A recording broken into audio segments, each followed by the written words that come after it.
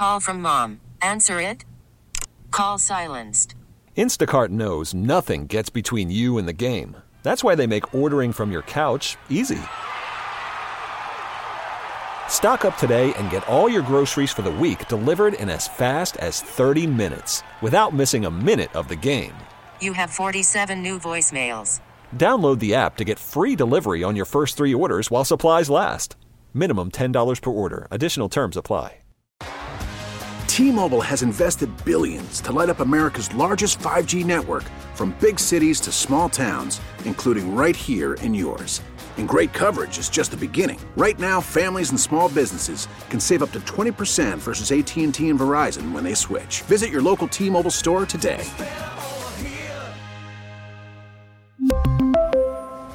Plan savings with 3 lines of T-Mobile Essentials versus comparable available plans. Plan features and taxes and fees may vary. We're in uncharted territory, and it feels like it. In this edition of WCBS 880 In-Depth, a conversation about keeping ourselves and our families safe. It's hard to say that anything is really extreme at this point.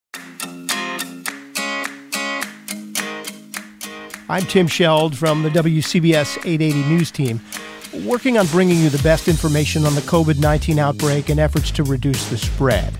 We're joined in this conversation by Dr. David Hirschwerk, an infectious disease specialist with the Northwell Health System. Northwell, if you don't know it, is the state's biggest healthcare provider here in New York. They operate about 23 hospitals in our region, handling about 300,000 patients a year. Dr. Hirschwerk works mostly at North Shore University Medical Center and at Long Island Jewish Medical Center. We talked about social distancing at home and at work, but we wanted to start with asking about how those hospitals are holding up. Yeah, they are holding up. They are doing a lot to try to deal with the increasing number of patients that we're seeing. We have really incredible, dedicated staff that have really jumped right in and to care for these patients. We've dedicated several units to care for these patients and really have limited the staff that are caring for them. So we're trying to cohort patients in one area, and that will, we hope, help to reduce the spread of virus within the hospital, which is something that can occur with any infectious disease, but we want to be especially careful with this one.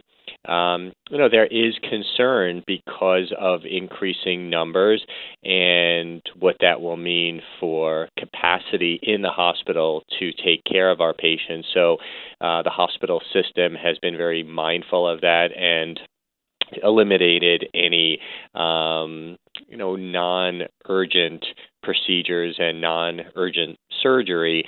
The problem naturally is that there's not a lot of surgery or procedures that are not important to have done, and so we worry about that patient group, but the priority, at least over the next several weeks and perhaps beyond, is to keep as many beds available as we can for those people that really do need it.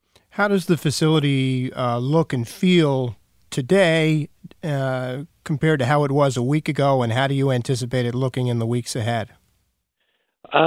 I think, in many ways it doesn't look very different. I think that the professionals, doctors, nurses, and everybody else who works in the hospital is really going about their business, but with, a focus on this problem. I think from an administrative standpoint, there's a tremendous amount of work being done to be sure that we're opening up beds, that we are working closely with the laboratory and trying to get test results as quickly as we possibly can, and that has been a challenge. But if you were to land on a hospital unit, you'd see a lot of activity in many ways like you always would. I think one of the things that is different is that our critical care units are taking care of some very sick people right now, and They are being extraordinarily careful with their personal protective equipment that they're using, and that's for just about every room, at least in some sections of our critical care spaces in the hospitals. And critical care with relation specifically to coronavirus? Yes, Yeah. yes. So we have sections of our intensive care units that have really been dedicated to taking care of this group of patients. On to social distancing. It's the topic on everyone's mind, and hopefully everyone's taking part. We wanted to hear about best practices. We've had off-air conversations about social distancing and that kind of thing, and you know that people are talking all about it now. We know that people are taking it seriously, but we also know that a lot of people have questions about, how can they accomplish this at home now? Most of the schools, if not all schools, are closed. Families are together. Yes, they can go outside. Is there an easy way to give people some coaching on how to accomplish this in a safe way? It's a very hard thing to do. I think that, the concept of avoiding gatherings, and CDC just put out recommendations to avoid any gatherings of 50 people or more. I mean, that's a high number. The hope really is that people as much as possible are not in any real groups, and that if groups of people are together, that they're maintaining a 6-foot distance between them, and that's unnatural. It's not something that people are really accustomed to doing, but it's going to take a lot of focus and reminding each other to do it. So, the rule of thumb really is to try to maintain a 6-foot distance between each other, and really to be mindful that even getting together in smaller groups is something that would be discouraged at the moment unless it's just absolutely necessary to do so. I had a conversation with a colleague who took the kids out this weekend to throw the ball around, and the question came up, is that a smart thing to do either within a family or outside a family? I mean, you don't want to take the kids out from multiple families, this commingling of groups to throw a ball with each other. Is that extreme or is that smart? Yeah, it's hard to say that anything is really extreme at this point. I think that a household that is going to stay together and there's not going to be separation within the household, certainly being together, whether it's in the household or outside and throwing a ball around, that seems quite reasonable. I think once you start to extend that to other groupings and other families, really does become a judgment call, and I think you don't want to extend that to too large a group. I don't know what the right number is, and I think a lot of that is to come up with what seems to really make sense, and then take what makes sense and maybe even exaggerate what makes sense, because we're in unique times.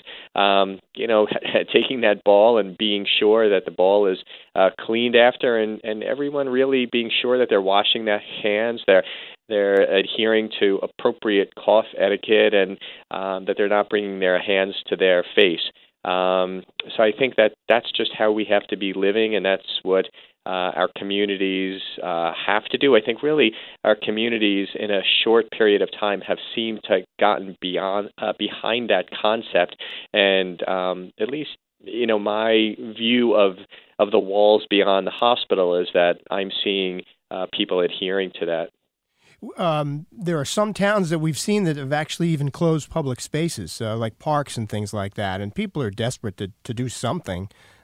Is there wisdom in that? Obviously, curfews are probably a good idea to keep people from gathering at night and gathering in larger groups, right? Yeah, I think that we really need to rely upon each other to remind each other that this is very serious and we need to be responsible about this. I guess I don't have much of an opinion about closing spaces. I realize that many restaurants and bars have placed significant restrictions, and there's going to be more of that, and that does make sense to me. But, people are going to go out. I don't think that there's a restriction per se of being outside. But again, if you're going to be outside, trying to maintain a distance between each other and really avoiding any direct contact. And then the last topic that I'd love to chat with you about is there are people who are going to work. Obviously, there's a ton of people that are working remotely, and that's a great thing to see. The city is a lot emptier than it's ever been. But there are people that have to work together. Consider police agencies, emergency services, even folks in our newsroom, even though it's a reduced staff. Any advice for people who have to be together based on necessity, emergency, essential personnel kind of thing? Yeah, and so I think you touched on some of the things that have been already taken care of. So people who really don't need to be in the office should not be. I think that there are strategies that organizations can adopt, including staggering the times that people are in the office. All of these things are really put forth in an effort to mitigate the amount of direct contact that people have with each other. So whether it's having people work alternate shifts, really making efforts to have people work from home. And I think that the other thing to be mindful of is taking individuals who perform very similar tasks and who are obviously essential to really not have them be in direct contact with each other because you don't want to be in a situation where an organization loses groupings of people either because of infection or even potentially because they need to all be quarantined at the same time. So I think that that's something that organizations can continue to be mindful of. And just to wrap up, is there anything that we can do to help you as citizens in terms of how we interact with the healthcare system? Obviously, the CDC has guidelines on how and when we should contact healthcare providers. Can you just sort of summarize that for me? Yeah, I think that testing is getting better, but it's still challenging to get tested. In the hospital is where the priority is for getting the test done. But even at this point, despite the incredible efforts of our laboratory professionals, it's still taking a little bit of time to get test results back. It's getting quicker. And we could do more tests each day, but it's still not the turnaround that we are looking forward to getting over the next couple of weeks. So for people who have mild illness, which is going to be the majority of people that develop infection with COVID-19, if they have mild illness, they should really just try to care for themselves at home and self-quarantine. A test really is not going to have an impact on any of that. Of course, it would be great to have a test done for anybody who wants it, but the reality is it's just not available at this point. And I think the push for people who are doing well to try to get the test, I think is not going to be successful for them. And it also, I think, interferes with the ability for people who really need to have the test back because they're very sick and in the hospital, has the potential to interfere and derail the ability for those people to get the test back in a timely fashion. Any final wisdom for you, Doctor? Thank you for taking the time. Anything final from you? Well, I do think that we're really working incredibly hard within the walls of the hospital, but that just has to be coupled with the expectation in our communities to really adhere to these separation recommendations. They do make a difference, and they really are essential, and they will help to reduce the volume of people who are simultaneously ill, which is going to be essential to allow space in our hospitals to take care of the people that we want to and need to take care of. Thank you so much for your time, and best of luck to you, Doctor. Have a good day. Thank you. We normally do the In-Depth podcast weekly. We're trying to deliver more content to help provide more information and more context at a time of need, clearly. We'll be back later this week with more for sure, and to make sure that you don't miss it, just subscribe. Wherever you get your podcasts, just look for WCBS 880 In-Depth. So stay calm, stay healthy, and let's try to stay together. Spring is a time of renewal, so why not refresh your home with a little help from Blinds.com? We make getting custom window treatments a minor project with major impact. Choose from premium blinds, shades, and shutters. We even have options for your patio, too.